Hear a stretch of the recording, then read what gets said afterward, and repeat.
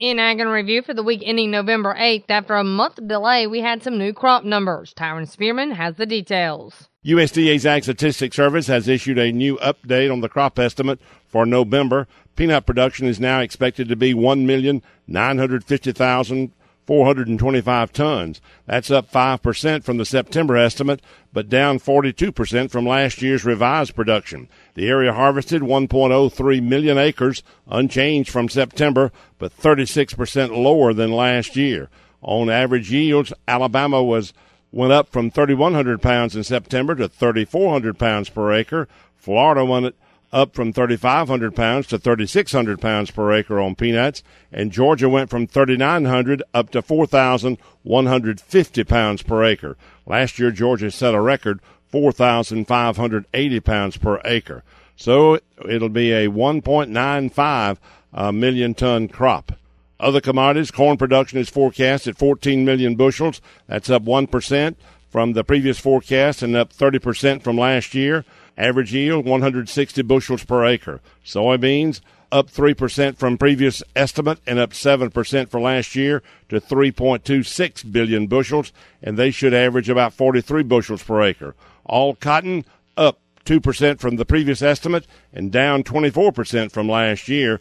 Cotton is at 13.1 million 480-pound bales, averaging about 880 pounds per acre. And with a look at some national news, Randall Wiseman had this. The recent Americans for Reform Immigration Fly-In event at our nation's capital included more than 600 business leaders to promote passage of a new farm labor program as part of the comprehensive immigration reform. But we're now hearing that House Republican leaders do not plan to hold a vote on immigration reform legislation before the end of the year, and that is disappointing to many in agriculture. Christina Butts, Executive Director of Government Affairs for the National Cattlemen's Beef Association, knows border security and year-round labor are still major issues for many cattlemen and women.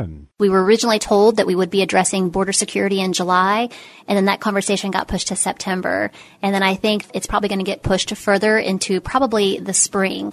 But the House has committed that they will take up border security reform before they start taking up immigration bills that are going to be smaller packages that they put into a larger package. Christina said NCBA has been very involved in the discussions. Obviously, NCBA is very engaged on behalf of our members on the border states especially that have to deal with a lot of the violence on the Mexican border day in and day out on their cattle operations on border security. And then we've had a lot of conversations with the Judiciary Committee and just making sure that when they try to address the agricultural guest worker program, that they don't forget about those of us that are not seasonal commodities. We need year-round labor, and the current H-2A program, quite frankly, just doesn't work for our cattle producers. The big concern for supporters is pushing immigration reform back to 2014, which, of course, is an election year, as it could make it even tougher to get legislation through the deeply divided Congress. And in honor of the long-awaited crop reports, we have these thoughts from Everett Griner. How long can American farmers break yield records? Can you imagine 300 bushels of soybeans per acre? No, it's not possible. Well, most farmers said the same thing when 100 bushels per acre of corn was suggested. A demonstration plot yielded 400 bushels of corn this year, and the 100 bushel per acre yield of soybeans is already a reality. But how long can this go on? Nobody really knows. It'll take a lot of genetic development, a lot of dedication, a lot of luck. Luck? Well, you can generate the management, you can develop the seed, you can apply the proper nutrition, but you have to have a good growing season and no drought, no extended heat, no excessive rainfall. These are not things that a grower can control. But 300 bushel per acre soybeans is just as attainable as 400 bushel corn. It will happen one day. And remember, you can find these stories along with all the week's Southeast AgNet reports on our website at southeastagnet.com. I'm Julie McPeak with Southeast AgNet's podcast.